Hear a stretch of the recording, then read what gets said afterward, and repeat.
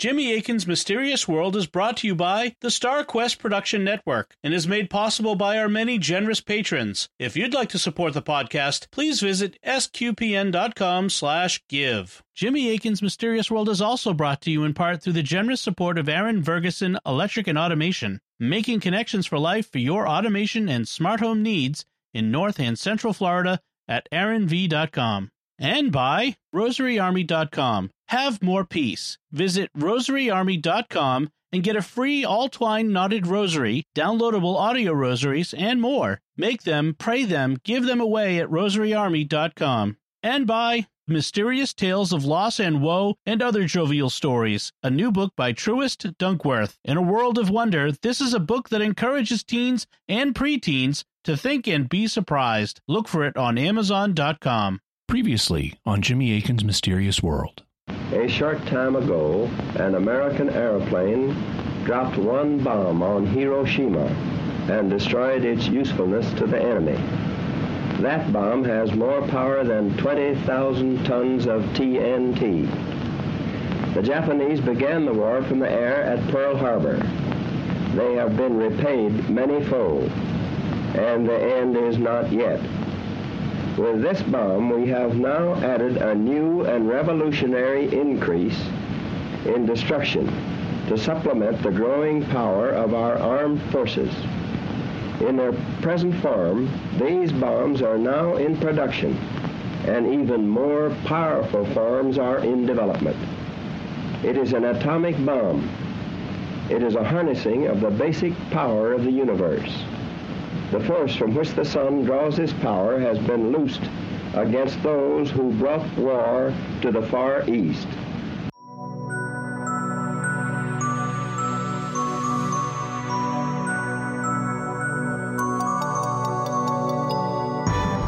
You're listening to episode 141 of Jimmy Akin's Mysterious World, where we look at mysteries from the twin perspectives of faith and reason. In this episode, we're talking about the Georgia Guidestones. I'm Dom Bettinelli, and joining me today is Jimmy Akin. Hi, Jimmy. Howdy, Dom. Be sure to stick around to the end of the episode, folks. We're going to be discussing your lists, your choice for our most popular episodes from last year. We asked you for your feedback on what episodes you like most, and so we've compiled that, and we're going to have that at the end of the episode. But first, in June of 1979, a stranger drove into the small town of Elberton, Georgia. He stopped at a local granite company and said he wanted to build a strange monument almost 20 feet high. The next year, that monument was unveiled. It's commonly called the Georgia Guidestones, and on it are inscribed 10 principles for the future guidance of humanity. Some call the Guidestones America's Stonehenge, and many are deeply suspicious of the monument. Some link it to witchcraft, the Freemasons, the Rosicrucians, the Illuminati, or the New World Order. The 10 principles inscribed on it have been called the 10 Commandments of the New Age, or even the 10 Commandments of the Antichrist. So what's the truth about this monument?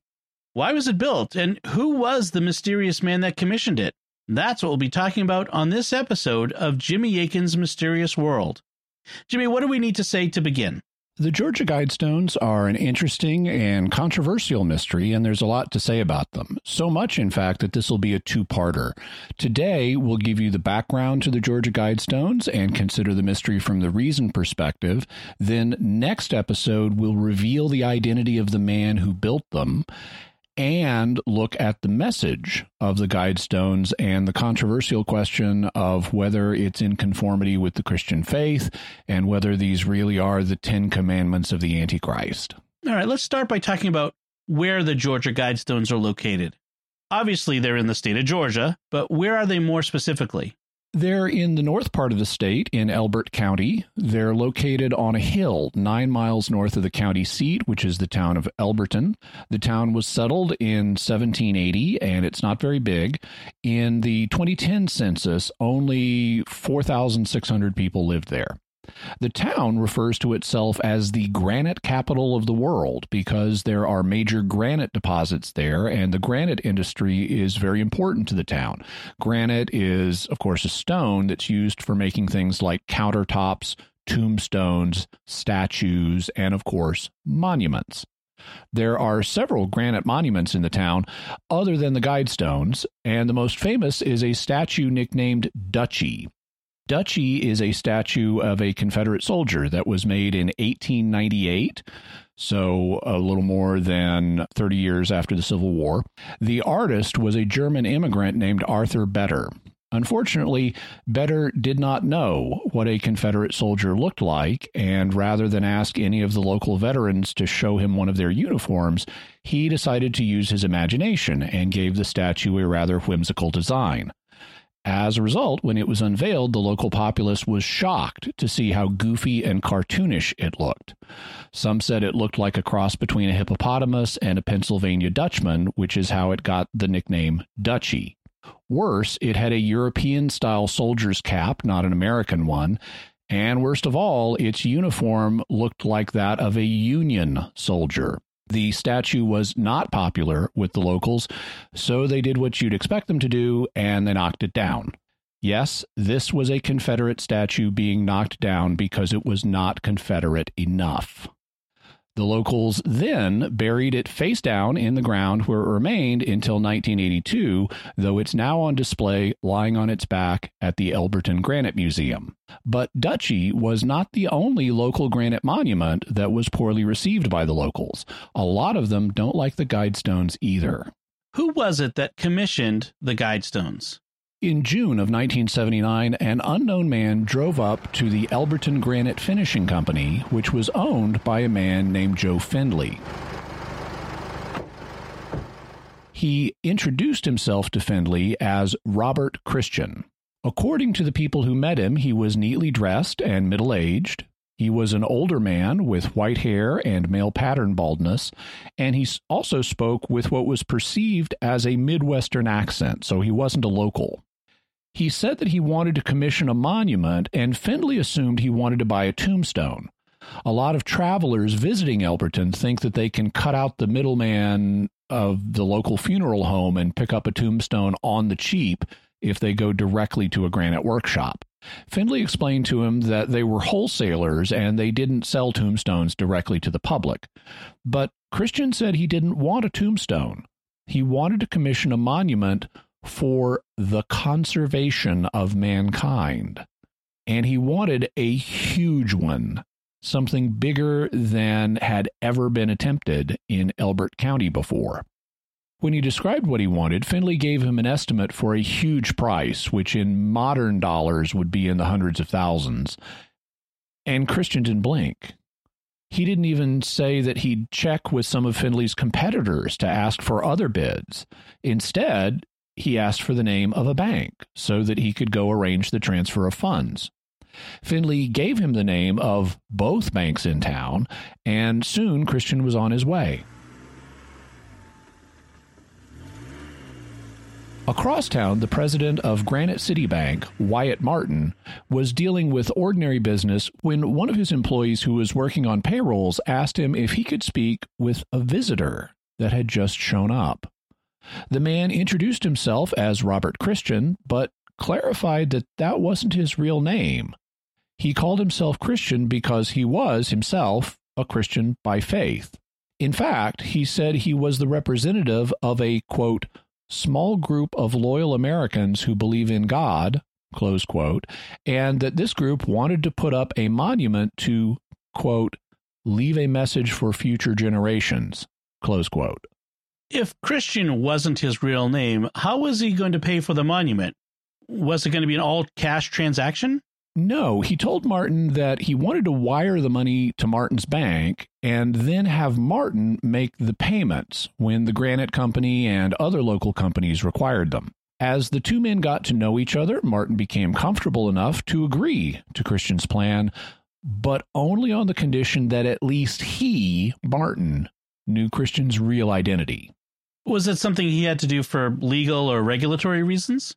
I haven't been able to determine that. It would not have been necessary for Christian to reveal his name just to transfer funds to the Granite City Bank. The funds, may have been held in accounts elsewhere that were business accounts or trust funds that didn't have anybody's personal name on them. And apparently there were a number of different accounts that they wired money from because Christian wanted the money coming from different sources so that it would be hard to trace. The accounts, might not have had any personal names on them. They might have been called things like the Great Monument for the Conservation of Mankind Trust or things like that. However, it may have been necessary for Christian to reveal his true identity in order to open an account to receive the funds. I don't know what the regulations were in 1979, but certainly today in America, you have to show your ID and more than one form of ID to open a bank account. I suppose that one way around that would be to not open a new account, but to transfer the funds into an existing one. For example, Christian could have asked that the transfer of the funds go into an account owned by Mr. Martin, but that would require a really high level of trust between the two. I know I would be quite suspicious of some kind of setup or at least of future problems if a secretive person wanted to contract with local businesses for large sums and then use an account of mine as a transfer medium. In any event, Christian was willing to disclose his identity, but he had a condition himself. Martin must never reveal his identity to anybody. And Martin agreed not to. Once they had the method set up for transferring funds, how'd they go about selecting the site for the Guidestones? Christian knew that he wanted to have them built in Georgia. He had done his military training in Georgia, and he had fond memories of that. Also, his grandmother apparently had lived in Georgia.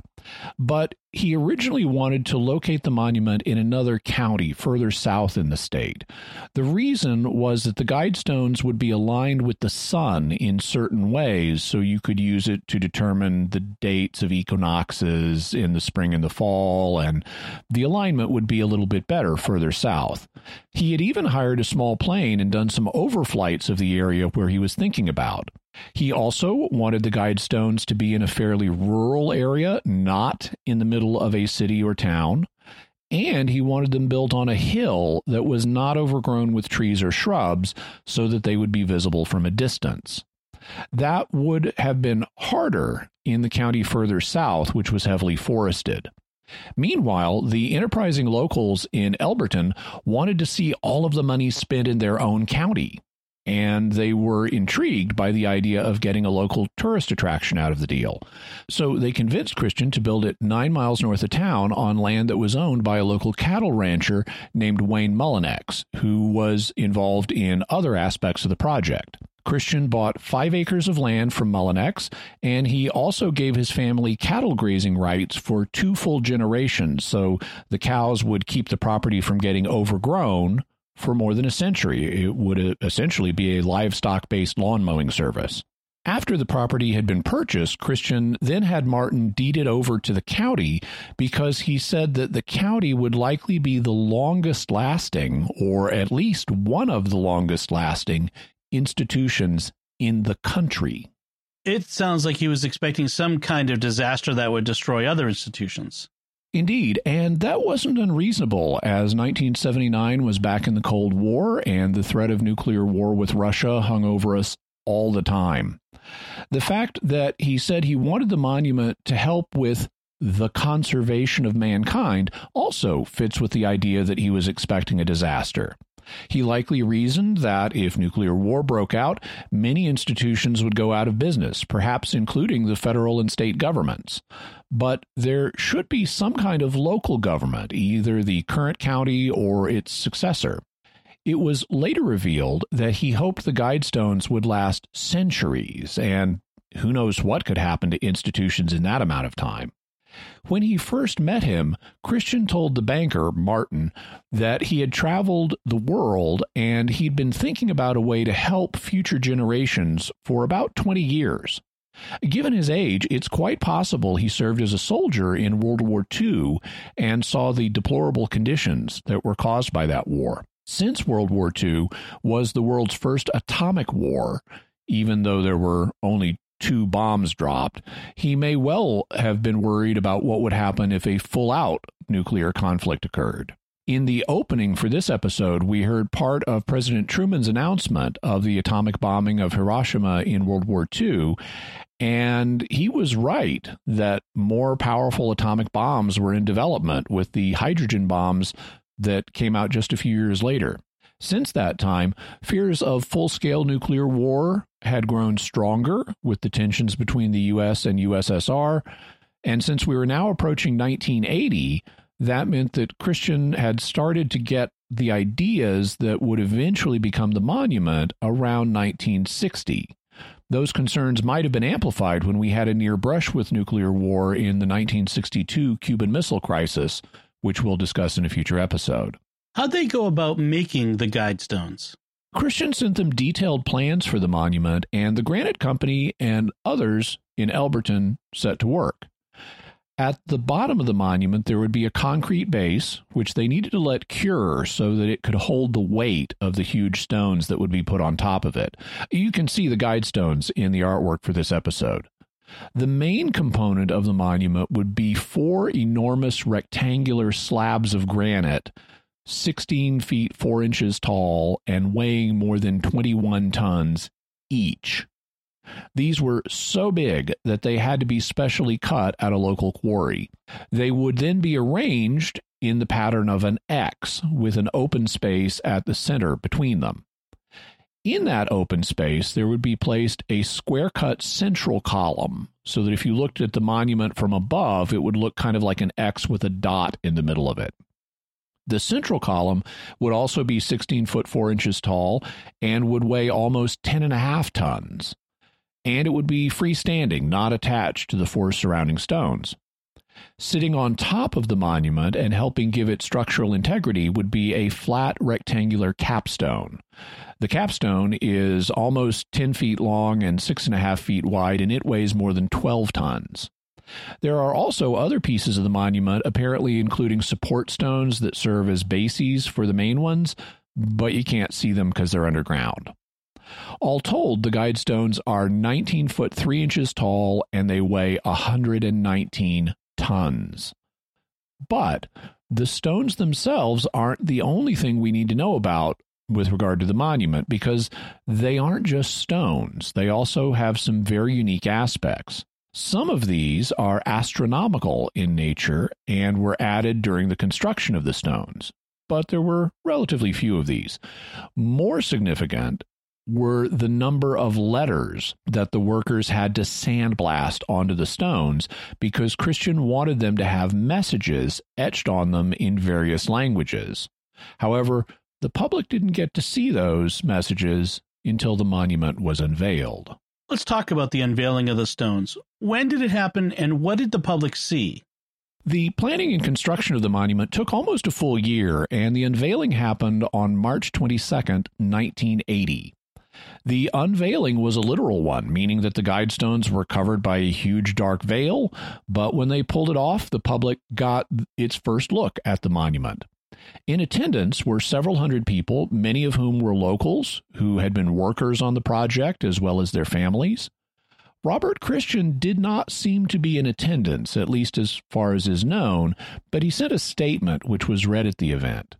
It explained that Christian's group feared the possibility of nuclear war and that they hoped that if that happened, the monument would help future generations rebuild and help humanity govern itself wisely. When the public got its first look at the inscriptions on the Guidestones, what did they see? Well, let's start at the top of the monument. Each of the 4 sides of the capstone has an inscription in one of 4 ancient languages. The languages were Babylonian, using wedge-shaped cuneiform script, Classical Greek, Egyptian in hieroglyphs, and Sanskrit. The people in attendance probably couldn't read those, but there was a nearby granite slab on the ground that explained what they said. In the 4 classical languages, the inscription read, "Let these be Guidestones to an age of reason." So the capstone expressed the fundamental purpose of the monument. It was to provide guidance toward an age of reason that Christian hoped might afterwards follow if a nuclear war occurred, presumably as an alternative to, oh, great, another age of barbarism and war. Below the capstone, there were the 4 main rectangular slabs. Each of these had 2 sides, so there were 8 sides total. On each side was written a message in a different major world language. The languages were English, Spanish, Swahili, Hindi, Hebrew, Arabic, traditional Chinese, and Russian. And you'll notice that these languages are geographically diffused throughout the world. English is spoken in much of North America, as well as the British Isles, Australia, and New Zealand. Spanish is spoken in much of Latin America, as well as Spain. Swahili is spoken in Africa. Hebrew and Arabic are spoken in the Middle East. Russian is spoken in Russia. Hindi is spoken in India. And Chinese is spoken in the Far East. The languages are also based on people who could likely be involved in a world war. English, Russian, and Chinese were the languages of the 3 superpowers of the time that had lots of nuclear weapons, and Hebrew and Arabic were the main languages in the Middle East, a very volatile region where a major war could start. What did the message on the stones say in these languages? It contained 10 pieces of advice for future generations. The English version of it read, 1. Maintain humanity under 500 million in perpetual balance with nature. 2. Guide reproduction wisely, improving fitness and diversity. 3. Unite humanity with a living new language. 4. Rule passion, faith, tradition, and all things with tempered reason. 5. Protect people and nations with fair laws and just courts. 6. Let all nations rule internally, resolving external disputes in a world court. 7. Avoid petty laws and useless officials. 8. Balance personal rights with social duties. 9. Prize truth, beauty, love, seeking harmony with the infinite. 10. Be not a cancer on the earth. Leave room for nature. Leave room for nature. We'll be considering the implications of each of these pieces of advice. You mentioned that the Guidestones had astronomical features. What were those? The explanatory granite slab on the ground near the Guidestones explained them. First, there was a long, thin hole through the central pillar that allows you to get a sighting on Polaris, the North Star. Second, there's a horizontal slot in the central pillar that corresponds to the annual movement of the sun, allowing you to determine the date of the spring equinox and the autumnal equinox. Third, there's a channel through the capstone that lets you determine midday or noon or 12 p.m. throughout the year. Were there any other messages the people got when the Guidestones were unveiled? The explanatory granite slab on the ground also recorded the physical dimensions of the stones, their size and weight. It also contained a brief reference to Mr. Christian that simply said, Author, R.C. Christian, a pseudonym. This made it clear that Christian was the author of the text on the Guidestones and that Christian wasn't his real name. The slab also mentioned those who had paid for the monument, stating, Sponsors, a small group of Americans who seek an age of reason. Finally, the slab had a couple of lines that referred to a time capsule. These said that the time capsule was placed 6 feet below this spot on, to be opened on. Now, as you'll notice, both of those statements trail off with no indication of the date on which the time capsule was placed or on which it was to be opened. That has led to controversy about whether the time capsule ever was placed below the slab. What was the reaction of the public to the monument? It depends on who you're talking about. Many of the locals had participated in building the monument and were hoping for the community to get a tourist attraction out of it, so these people didn't have a problem with it, at least initially. But the air of mystery surrounding the monument started to attract people that the locals regarded as weirdos. Even though the monument made absolutely no references to witchcraft or Satanism, rumors started spreading that witches and Satanists were frequenting the monument at night. And the locals started seeing strange lights out at the monument at night. When they investigated, they found that people had climbed on the stones and put candles on them, apparently used in rituals of some kind.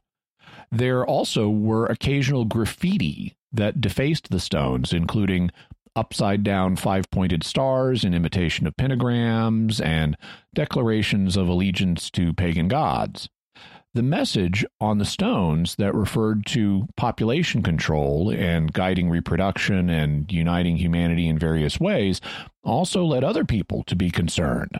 Some thought that these could signal the involvement of a hidden group like the Freemasons or the Rosicrucians or the Illuminati, all of whom we'll discuss in future episodes, or the Bilderbergs, who we discussed back in episode 47. Others thought that the messages pointed in the direction of a sinister New World Order that might be connected with the end times. That's what led some to call the 10 pieces of advice on the stones the 10 Commandments of the New Age and the 10 Commandments of the Antichrist. With people, including local people and Christian pastors, viewing the stones in such negative terms, it's no surprise that the monument has been periodically defaced over the years. You mentioned that the explanatory granite slab on the ground next to the monument mentioned a time capsule that may not have been placed. Are there other elements of the project that may not have been realized? Yes, the group that commissioned the Guidestones hoped to add more slabs to the monument. The plan was to add additional circles of stones around the main monument with the same 10 guidelines translated into additional languages. They discussed these plans with various people, but it turned out that they didn't have the money to complete the project. They therefore tried to do some fundraising, but apparently they weren't able to get enough funds, and no additional stones have been added. If Christian and his associates have remained anonymous, have they given any additional insight into the Guidestones? Yes, in 1986, Christian published a book called Common Sense Renewed. The title of the book is a reference to early American patriot Tom Paine's book Common Sense. Tom Paine also was the author of the book The Age of Reason, which is a phrase that appears on the capstone of the monument. Christian's book, which is a little more than 120 pages long, goes into his philosophy and the reasons for the Guidestones in great detail. Copies were sent to every member of the U.S. Congress as well as other opinion leaders. Has there been any word from Mr. Christian since 1986?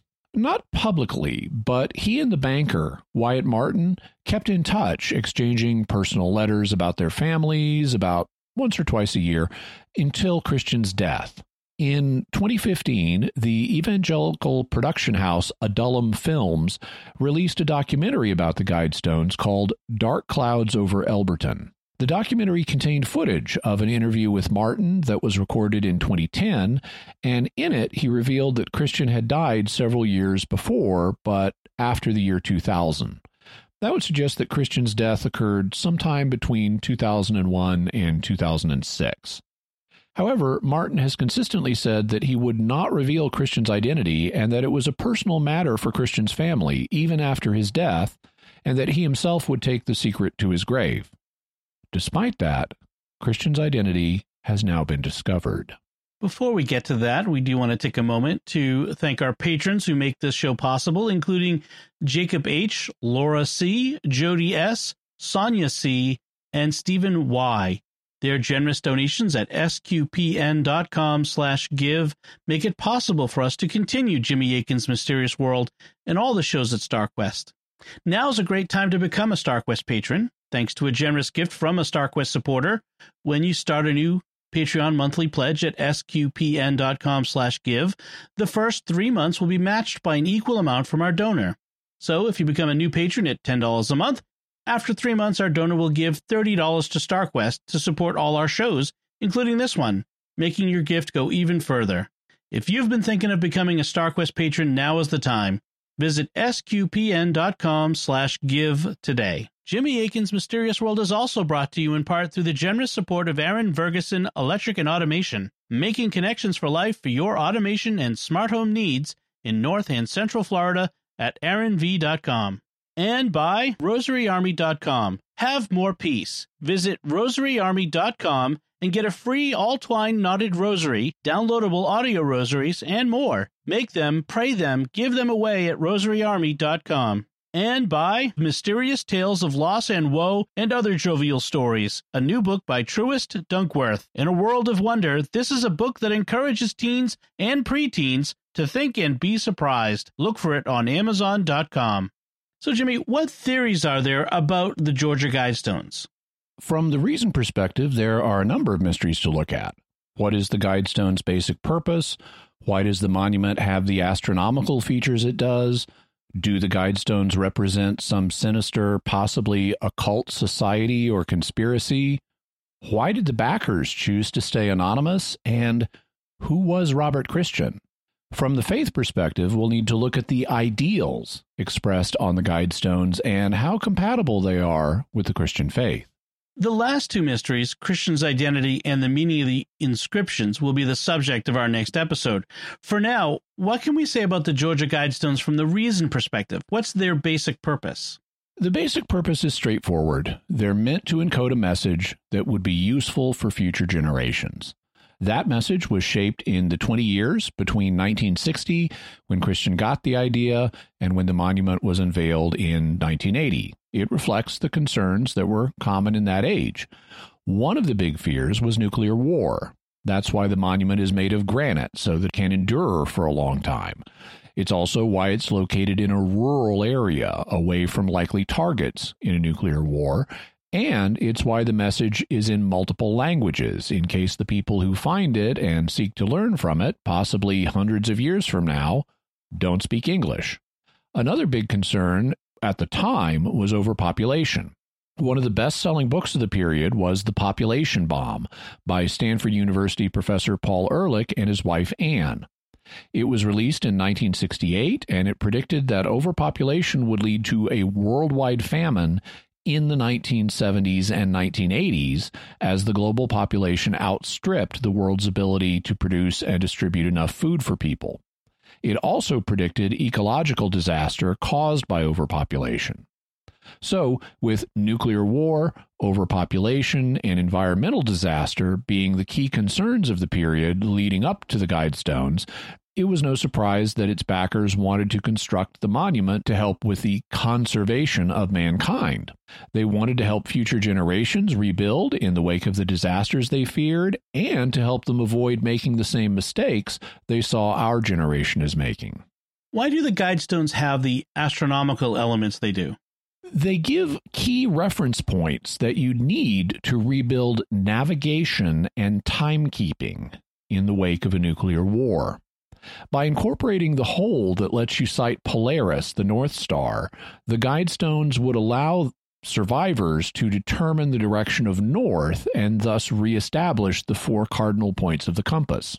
By incorporating the slot that lets you sight the position of the spring and autumnal equinoxes, it would let you reestablish an accurate solar calendar for the year. And by incorporating the hole in the capstone that lets you track the time of noon throughout the year, it would allow you to reestablish an accurate timekeeping throughout the day, or the clock. Between these features, you could redetermine both the compass and timekeeping, including the annual calendar and the progression of time during the day. So we have the Guidestones trying to help future civilization rebuilders with the compass, the calendar, and the clock. Personally, I'm a bit skeptical of the need for all this, as the ancients were aware of all these things, and you didn't need a monument to help you with all of them. For example, you could use Polaris or another North Star, because it changes over time, to determine the direction of north without any physical structure at all. And a simple upright stick will help tell you when the sun is directly overhead and thus when noon is. But, incorporating these elements for future generations wouldn't hurt. Do the Guidestones represent some sinister, possibly occult society or conspiracy? There's been a lot of speculation about this, and a lot of it is without basis. If you look at the evidence found in the monument itself, or in Christian's book Common Sense Renewed, where he explains himself, there's just no basis for these claims. For example, there's nothing occult about the Guidestones. Its astronomical features are just that, astronomical, not astrological or mystical. They're meant to help the survivors of nuclear war reconstruct the compass, the calendar, and the clock. Once you understand that, and when you examine the contents of the book, you realize there's nothing connected with this to suggest the New Age movement, witchcraft, or Satanism. It's just not there. Neither is there any way to link to the Illuminati, who were a historical group founded by Adam Weishaupt in 1776 and who we'll be discussing in the future. There's nothing linking the Guidestones to the supposed New World Order that a conspiracy is allegedly trying to establish. In fact, the Guidestones are designed for an age after civilization crashes, and thus after any attempts to establish an imminent New World Order have failed.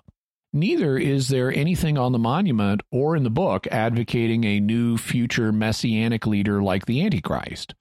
Some have claimed that when the Antichrist comes, he'll advocate policies like those found on the Guidestones, but that's entirely speculative. The fact is, we have virtually no idea what policies the Antichrist will advocate other than worship me.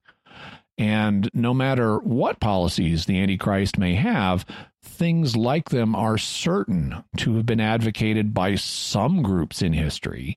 So you could accuse anybody of advocating policies that will one day be advocated by the Antichrist, unless those people are today advocating some kind of coming messianic world political leader. You just have no reason to link them to the Antichrist.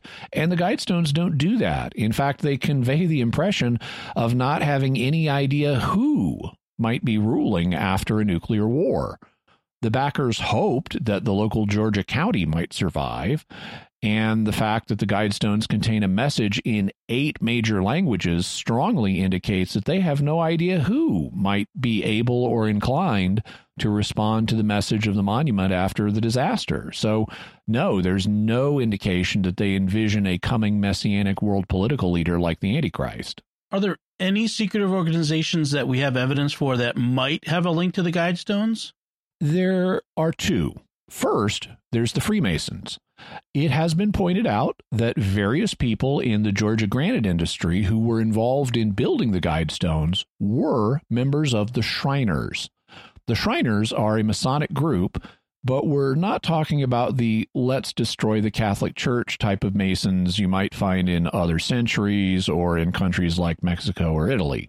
Instead, we're talking about the 20th century American, we're a bunch of Southern good old boys who happen to have a goofy men's club Shriners.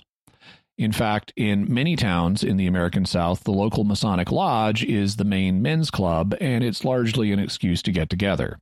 To give you a sense of what they're like, here's how the Shriners describe themselves on their official website. Shriners International is a fraternity based on fun, fellowship, and the Masonic principles of brotherly love, relief, and truth. They do things like hold soapbox derby races and have members serve as clowns in local parades or in a Shriners circus. They have ideas and practices that aren't all in harmony with the faith, but this kind of Shriner Mason is basically a goofy good old boys club, not an organization bent on world domination. However, there are much more dangerous types of masonry, which we'll talk about in future episodes.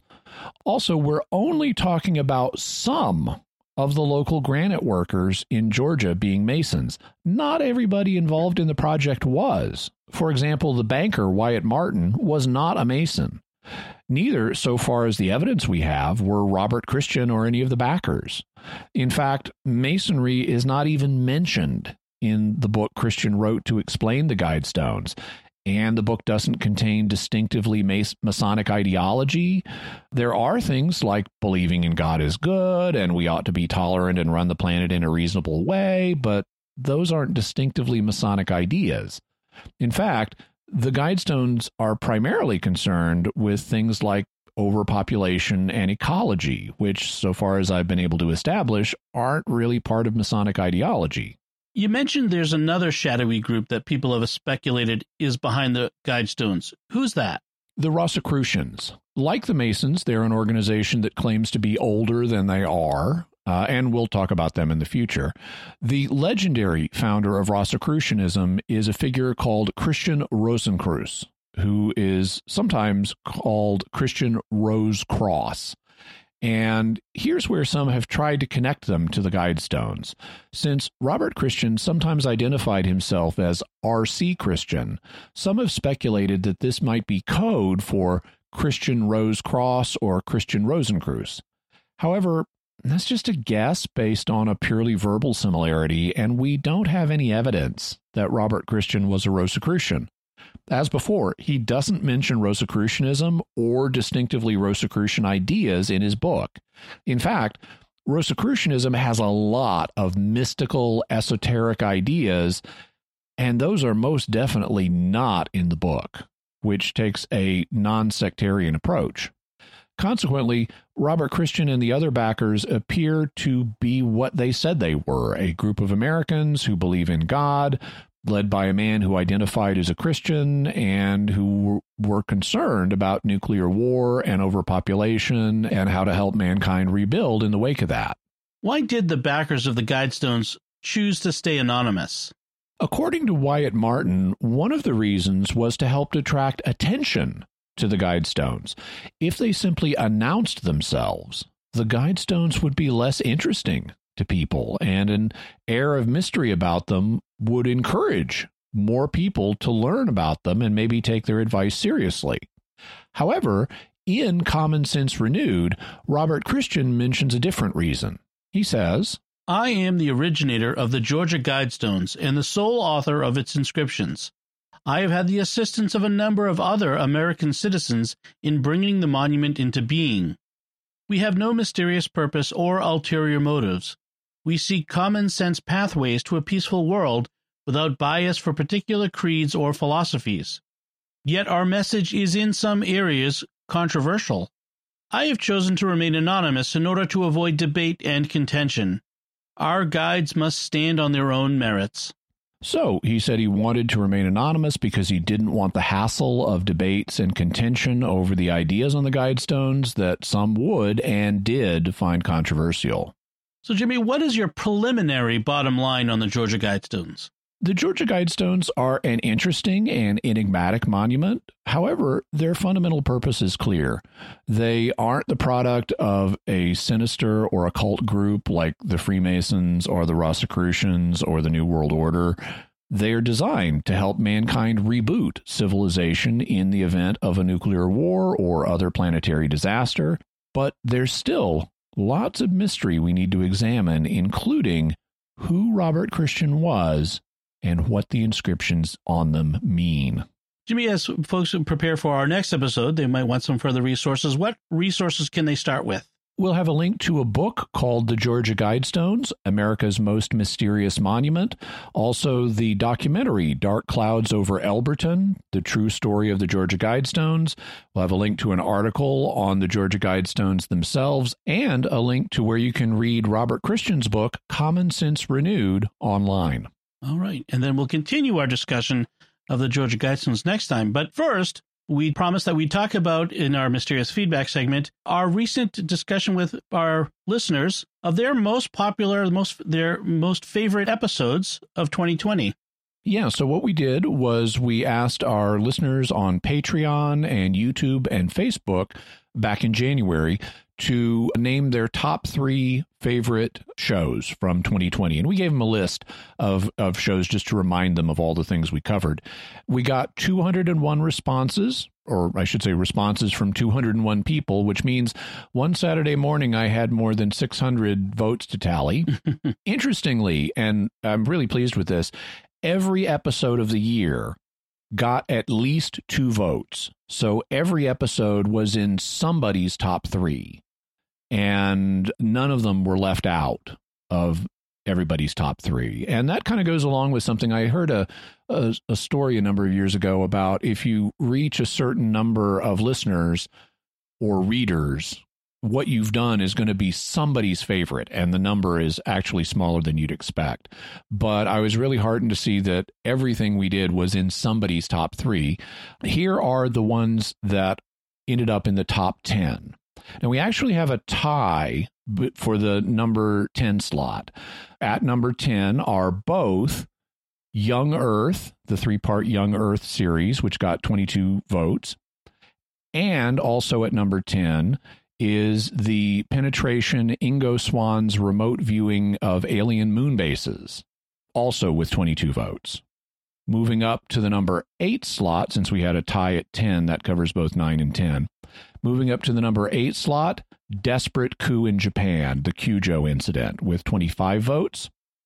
Moving up to number 7, America's Dyatlov Pass / The Boys from Yuba City, with 25 votes. So that was another tie.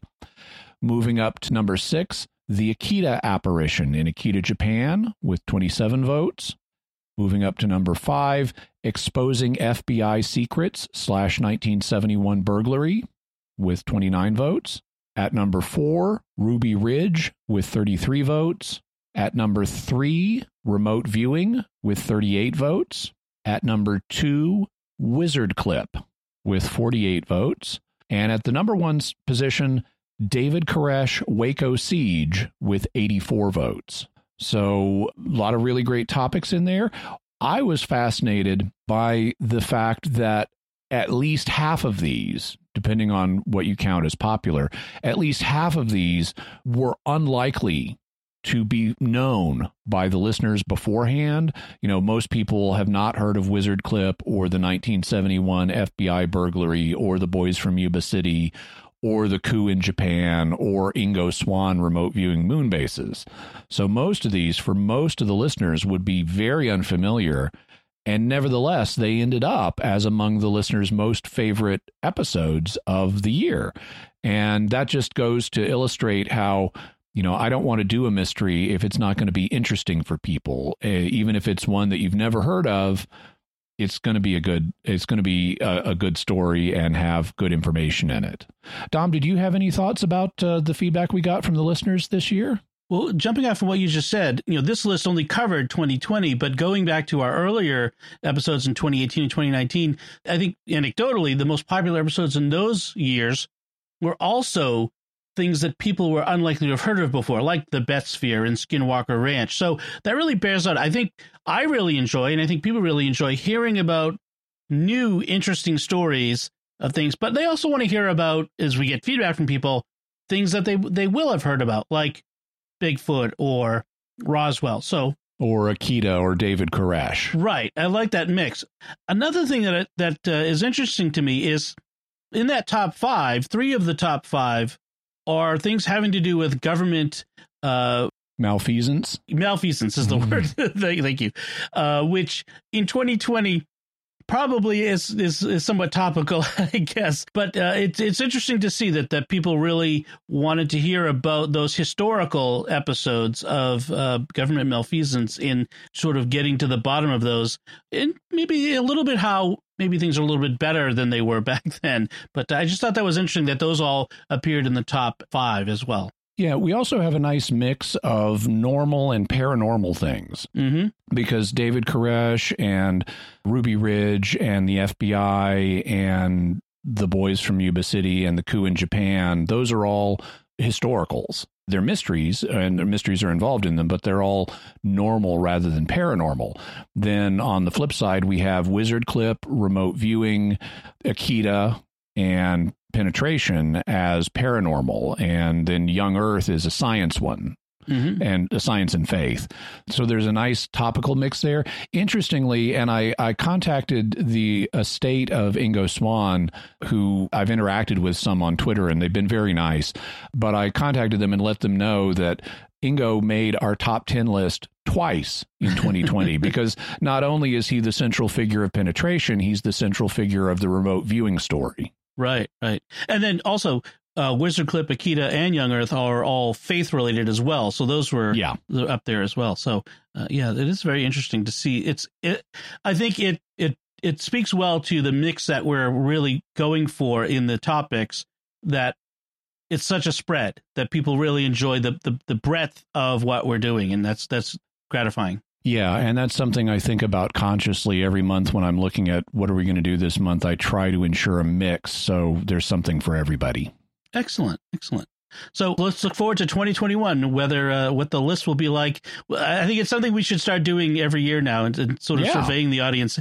And if you want to take part in this in 2021, make sure that you're following us on Facebook or on YouTube, or, which would be even best, would become a patron and give your opinion there too, as well as getting all the other benefits of being a patron. All right, let's move on to our mysterious headlines. Jimmy, what mysterious headlines do we have? Well, since we talked about the Guidestones, I thought we'd have a little bit of a Guidestone-related theme for our headlines today. So there are a bunch of planetary disasters that could cause us to need something like the Guidestones. One of them would be an artificial intelligence apocalypse. And there's a new study out suggesting that a superhuman AI would be uncontrollable.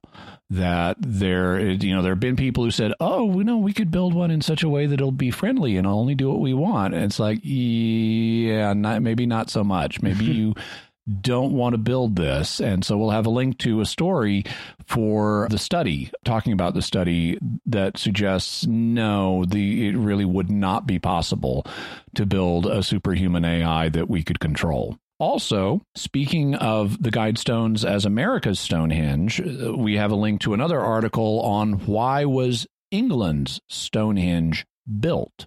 And there is some mystery connected with this. Now, obviously, we're going to be doing Stonehenge in a future episode. A couple of things they mention in the article, and I was already aware of. I've taken a course in ancient astronomy, and based on that, we've been able to actually figure out a good bit about Stonehenge. It seems, so number one, Stonehenge is a high-class cemetery site.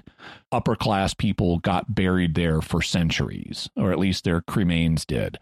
And it seems that there was a big annual festival at Stonehenge, but not in the spring. Instead, at the winter solstice. And we have, at nearby sites, we have all these pig bones from pork feasts that they would have. And people would come from all over. And so it looks like Stonehenge is actually associated as a burial spot and with the winter solstice in particular. But you can read some about that in this article, and we'll also have more about it in our future episode on Stonehenge. Excellent. So that just about does it for this time. We want to hear about your theories about the Georgia Guidestones and what we've talked about so far. And if you have some insight into what we will be talking about, you can let us know online by visiting sqpn.com or the Jimmy Akin's Mysterious World Facebook page. Send us an email to mysterious@sqpn.com or send a tweet to @MYS_world with the hashtag of mysterious feedback. Jimmy, what's our next episode going to be about? Next episode will reveal the identity of the mysterious Robert Christian and go inside his mind to learn the true meaning of the inscriptions that have been called the 10 Commandments of the Antichrist. Excellent. Folks, if you've not yet done so, please subscribe to the show in Apple Podcasts, Google Podcasts, Stitcher, TuneIn, your favorite podcast app, or on YouTube at the SQPN YouTube channel, where you can hit the bell to get notifications. You'll find links to Jimmy's resources from our discussion and links to the mysterious headlines on our show notes at sqpn.com/mysterious. And remember, to help us continue to produce the podcast, please visit sqpn.com/give. Until next time, Jimmy Akin, thank you for exploring with us our mysterious world. Thanks, Dom. And once again, I'm Dom Bettinelli. Thank you for listening to Jimmy Akin's Mysterious World on StarQuest.